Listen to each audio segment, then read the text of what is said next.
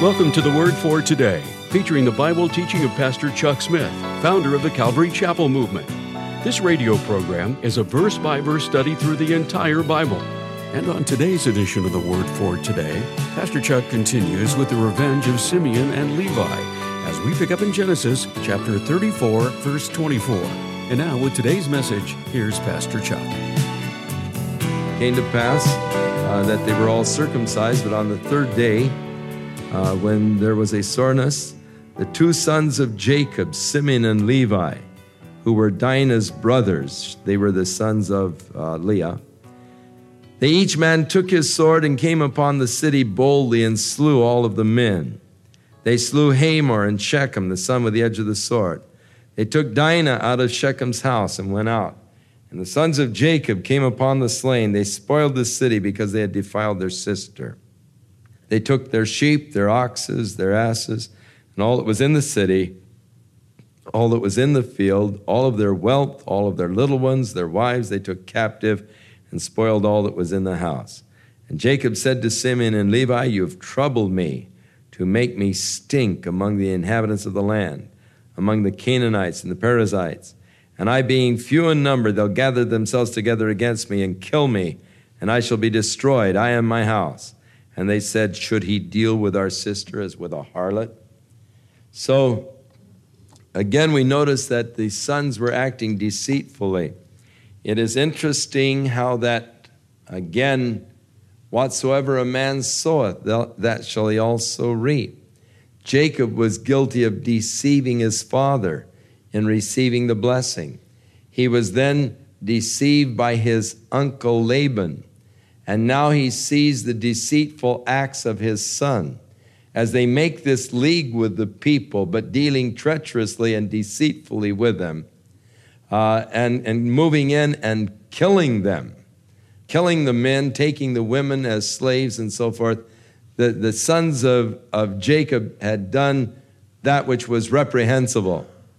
Now, God is really very plain and very open in showing to us that the people that he chose were not a perfect people at all. Now, Simeon and Levi are to come into a judgment for this later on. Years later, in the 49th chapter of Genesis, it's recorded when Jacob was about to die, he gathered his 12 sons around him, around his bed. And he began to prophesy over these sons and tell them each one why they didn't receive the birthright, really. We'll get into Reuben's sin a little bit further as we go along. We'll find Judah's sins. We see here the sins of Levi, who was to be the father of the priestly tribe. He was deceitful. He had a horrible temper and anger.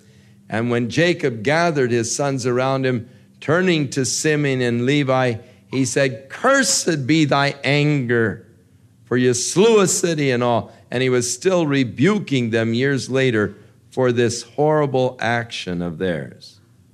The Bible does not condone what they did, does not declare it as right. In fact, their father later on rebukes them sternly for this thing, and they do not receive the birthright or the blessing because of their cursed anger and temper in which they went in and slew the men of the city. Their deeds are brought up against them even later on. And so we find that God is open. He doesn't try to hide the sins of men. He doesn't in any wise come off with the idea that he uses just perfect people. If God used only perfect people, he wouldn't have anybody to work with. And so God has to use what he can, and that's us, with all of our imperfections. And so, lest we get the concept in our minds, which we so easily do, that God just uses perfect people, or God will just bless perfect people, God is careful to show us that these people aren't perfect at all, and yet God chose them and God used them. And that's to encourage you, because you know that you're not perfect, and yet God has chosen you and God wants to use you. And so it helps me to yield myself to God, to know that I don't have to be perfect. Yes, He wants me to be perfect. I'm not. But He has provided for my imperfections through Jesus Christ. And thus God will use me. And that to me is always an exciting thing. So God doesn't try to gloss over and give you the picture of, just really perfect individuals. Man, these guys were horrible. What they did was horrible. And yet God is going to use them to be the father of the nation. And so God said to Jacob, "Arise and go up to Bethel." Now Jacob is afraid, hey, the kings are all going to get together, they're going to attack me and wipe me out. And so God is saying to Jacob, "Arise, go up to Bethel and dwell there, and make an altar unto God, the God that appeared to thee when you were fleeing from the face of Esau your brother." So Jacob said to his household, to all that were with him, "Put away the strange gods that are among you. Be clean, change your garments." And so Jacob institutes now a sort of a religious reform in the family. Put away the strange gods. We're going to have to really just go back and a renewal of our dedication unto God and a renewal of ourselves unto God. Jacob is afraid. He has been in the land now for many years. He's come back. Things are settled. And it's amazing how in times of prosperity we can sort of let spiritual things slide. And things can creep in, and other interests that become idols in our hearts. And they begin to take away from our devotion and our commitment to God. And we find ourselves taken up in this delight or in this endeavor and all of these things that come in and sort of rob that place of God within our lives. And so here is a tragedy. Once again, it brings them back to a renewing of a commitment of come on, let's get away, put away your idols, your images, your strange gods. Let's change our garments. We're going to go to Bethel. We're going to go back to the place where God met me. We're going to go back to that place and meet with God once more. And how many times God calls us back to that place of our first consciousness. You remember the message of Jesus to the church of Ephesus, where He said, "Remember from whence thou art fallen, and repent and do your first works over." The Lord said, you've lost your first love. It was a call back to the first love, back to that first consciousness of God, back to that thrill and the joy, that place where you first met God. And God is calling him back now to that place where he first had the real consciousness of God's presence in his life. And it's a call now from God to come back to Bethel, a very beautiful call indeed. "Let us arise, let us go to Bethel, and I will make there an altar unto God, who answered me in the day of my distress, and was with me in the way which I went." And they gave unto Jacob all the strange gods which were in their hands, all their earrings which were in their ears, and Jacob hid them under an oak which was by Shechem. And they journeyed, and the terror of God was upon the cities that were round about them, and they did not pursue after the sons of Jacob. So Jacob came to Luz, which is in the land of Canaan, that is, to Bethel, and the people that were with him. And he built there an altar and called the place the God of Bethel, because there God appeared unto him when he fled from the face of his brother. So coming back, builds now an altar and recommits himself, worships God, and calls the place the God of Bethel. Now here Deborah, Rebekah's nurse, died. So Rebekah was the mother of Jacob. And when Rebekah died, Jacob probably took her servant, her handmaid, and said, "Hey, you come live with us." And so Deborah had come to live in Jacob's household, and being a older woman probably was sort of the guide and all to a lot of the younger women and to the young women servants and so forth. And so she was with Jacob at this point. She died, and they buried her beneath an oak there at Bethel, and the name of the place was called Alon Bakuth, which actually means the oak of weeping. So evidently she had really endeared herself to the whole group, and though she was an older woman, an elderly woman at this point, yet there is just a lot of weeping over her death. And God appeared unto Jacob again when he came out of Padanaram, and he blessed him. And God said unto him, Thy name is Jacob. Thy name shall not be called any more Jacob, but Israel shall be thy name. And he called his name Israel. And so God confirms the change of character. Again, from Jacob to Israel. And God said unto him, I am God Almighty.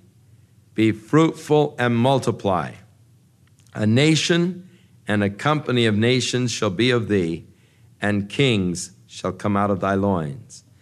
And the land which I gave Abraham and Isaac, to thee will I give it, and to thy seed after thee will I give the land. And God went up from him in the place where he had talked with him, and Jacob set up a pillar in the place where he talked with him, even a pillar of stone, and he poured a drink offering on it, and poured oil thereon. And Jacob called the name of the place where God spake with him Bethel. So a second time, God appeared to Jacob here in the area of Bethel, renewed the covenant, renewed the promise. And they journeyed from Bethel.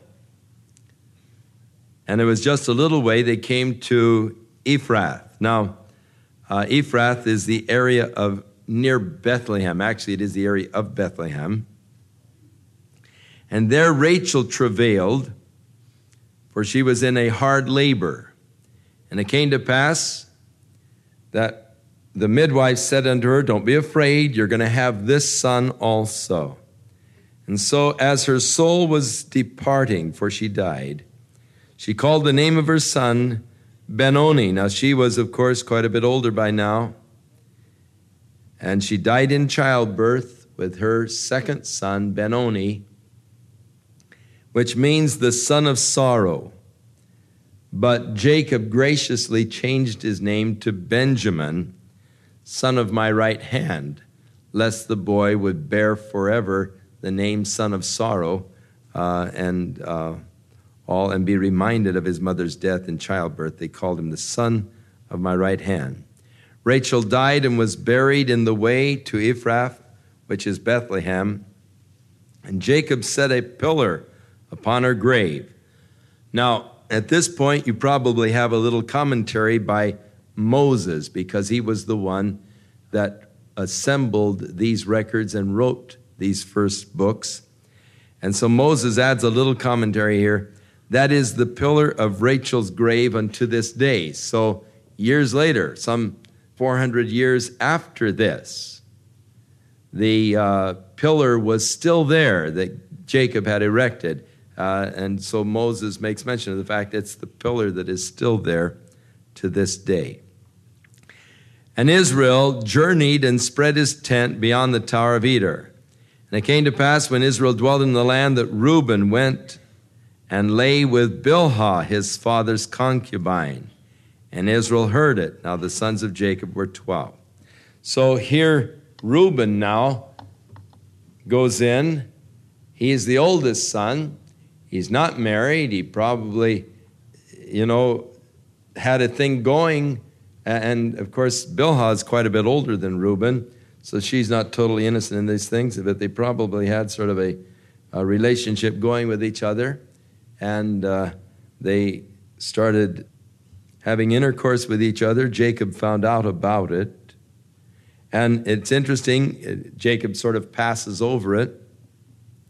Doesn't really say any heavy thing here that Jacob did about it. In fact, it just goes on to name the sons of Jacob now and those that were born from each of the mothers. But again, later on, when Jacob is addressing his sons at that time of his death and the blessings, Reuben is passed over. Because he's unstable as water, he went to his father's bed. So Jacob brings that as the disqualifying character of Reuben's life that disqualified him from the birthright and the blessing. So the sons of Leah, Reuben, Simeon, Levi, Judah, Issachar, and Zebulun. The sons of Rachel, Joseph, and Benjamin. The son of Bilhah, Rachel's handmaid, Dan and Naphtali. The sons of Zilpah, Leah's handmaid, Gad and Asher. These are the sons of Jacob that were born to him while he was in Paddan Aram. Of course, with the exception of Benjamin, which was born there in the land.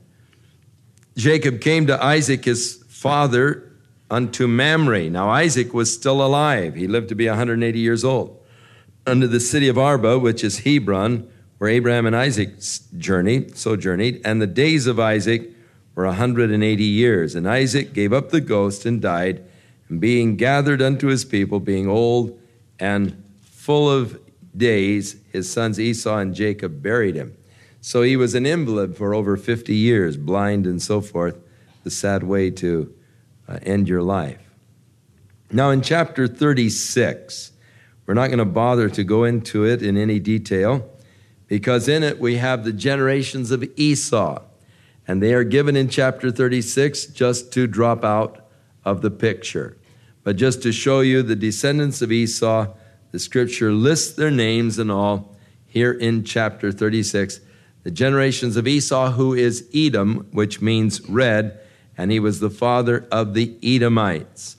In verse 6 it says, And Esau took his wives and his sons and his daughters and all the persons of his house, his cattle, all of his beasts, and his substance, which he had got in the land of Canaan, and he went into the country from the face of his brother Jacob. So when Jacob came down into the area, Esau moved out over to the area that was south and somewhat east of the Dead Sea region, going down to the Gulf of Aqaba, the area that later became known as Edom.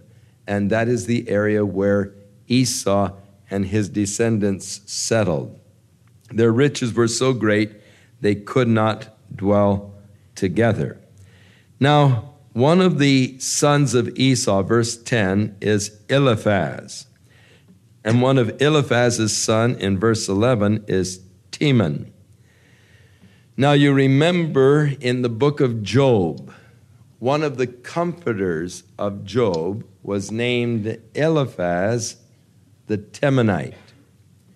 And so it is very possible that this Eliphaz that we have here, one of the sons of Esau, was in actuality one of the comforters of Job, and so this probably dates for us the book of Job, which means that it is one of the oldest books in the Bible. For Genesis was written by Moses some 500 years later, but the book of Job poetry was kept intact, and it makes Job one of the oldest books in man's literature.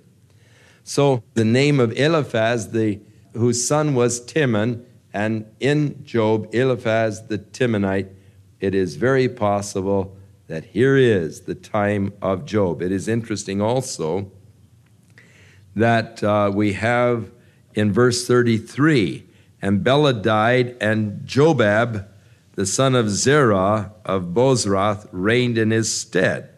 We know that Job was a ruler, a king over an area.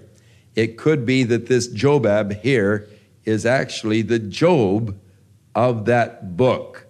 And of course, Eliphaz then being one of his uncles who came to visit him at the time that he was going through such great personal loss and problems. So it's very likely that chapter 36, we have the names of those involved and the timing, at least, of the book of Job and the life of Job. He lived about this time,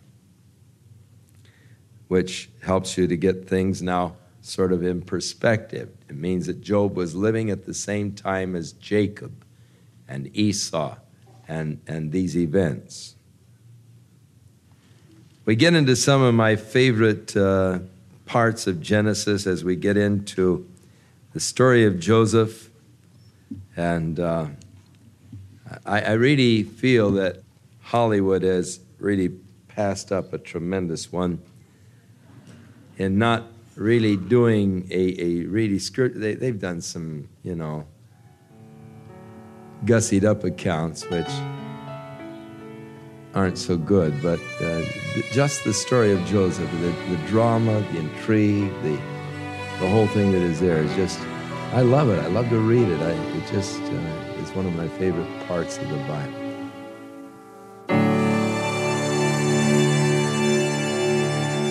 We'll return with more of our verse-by-verse Bible study in the book of Genesis on our next broadcast, as Pastor Chuck continues to teach through the Bible, and we do hope you'll make plans to join us. But right now, if you'd like to order a copy of today's message, simply order Genesis 34 through 36 when visiting thewordfortoday.org. And while you're there, be sure to browse the many additional biblical resources by Pastor Chuck. You can also subscribe to the Word for Today podcast or sign up for our email subscription. Once again, that's thewordfortoday.org. For those of you wishing to call, our toll-free number is 1-800-272-WORD, and our office hours are Monday through Friday, 8 a.m. to 5 p.m. Pacific Time. Again, that's 1-800-272-9673. If you prefer to write, our mailing address is The Word for Today, P.O. Box 8000, Costa Mesa, California, 92628. And now, on behalf of the Word for Today, we'd like to thank all of you who share in supporting this ministry with your prayers and financial support. And be sure to join us again next time as Pastor Chuck continues his verse-by-verse study through the Bible. That's right here on the next edition of The Word for Today. And now, once again, here's Pastor Chuck. God bless you and keep His hand upon your life. May He watch over you daily. And may you be conscious of His presence. Not just a thing from your head knowing, but in your heart experiencing the nearness, the closeness of God. May the Lord give you strength for every trial and testing. And may you come to that place of a total reliance upon His strength, the acknowledging of your own weakness, the surrendering and the committing of yourself completely into His hands. And thus may your week be blessed and anointed by God. In Jesus' name.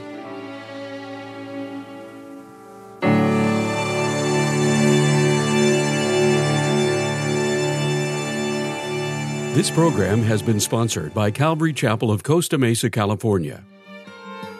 Have you ever thought about this simple phrase, God loves you? This just might be the most important truth you could ever grasp, that God has called you into a loving relationship with Himself. Unfortunately, many of us have been brought up to think that we need to earn God's love. In Chuck Smith's book, Why Grace Changes Everything, Pastor Chuck imparts years of wisdom from his own experiences, how he thought he had to work hard and deny his own desires for God to love him. But when he unlocked the secret to God's grace, this changed everything. Come alongside Pastor Chuck to discover an astonishing truth about your relationship with Jesus Christ. That it's not based upon your works, but based upon God's love for you. It's true. Grace changes everything. To find out more and to read a preview, visit thewordfortoday.org and click on the link to download Why Grace Changes Everything by Chuck Smith. Or if you would like to order this book in print, call The Word for Today at 800-272-9673.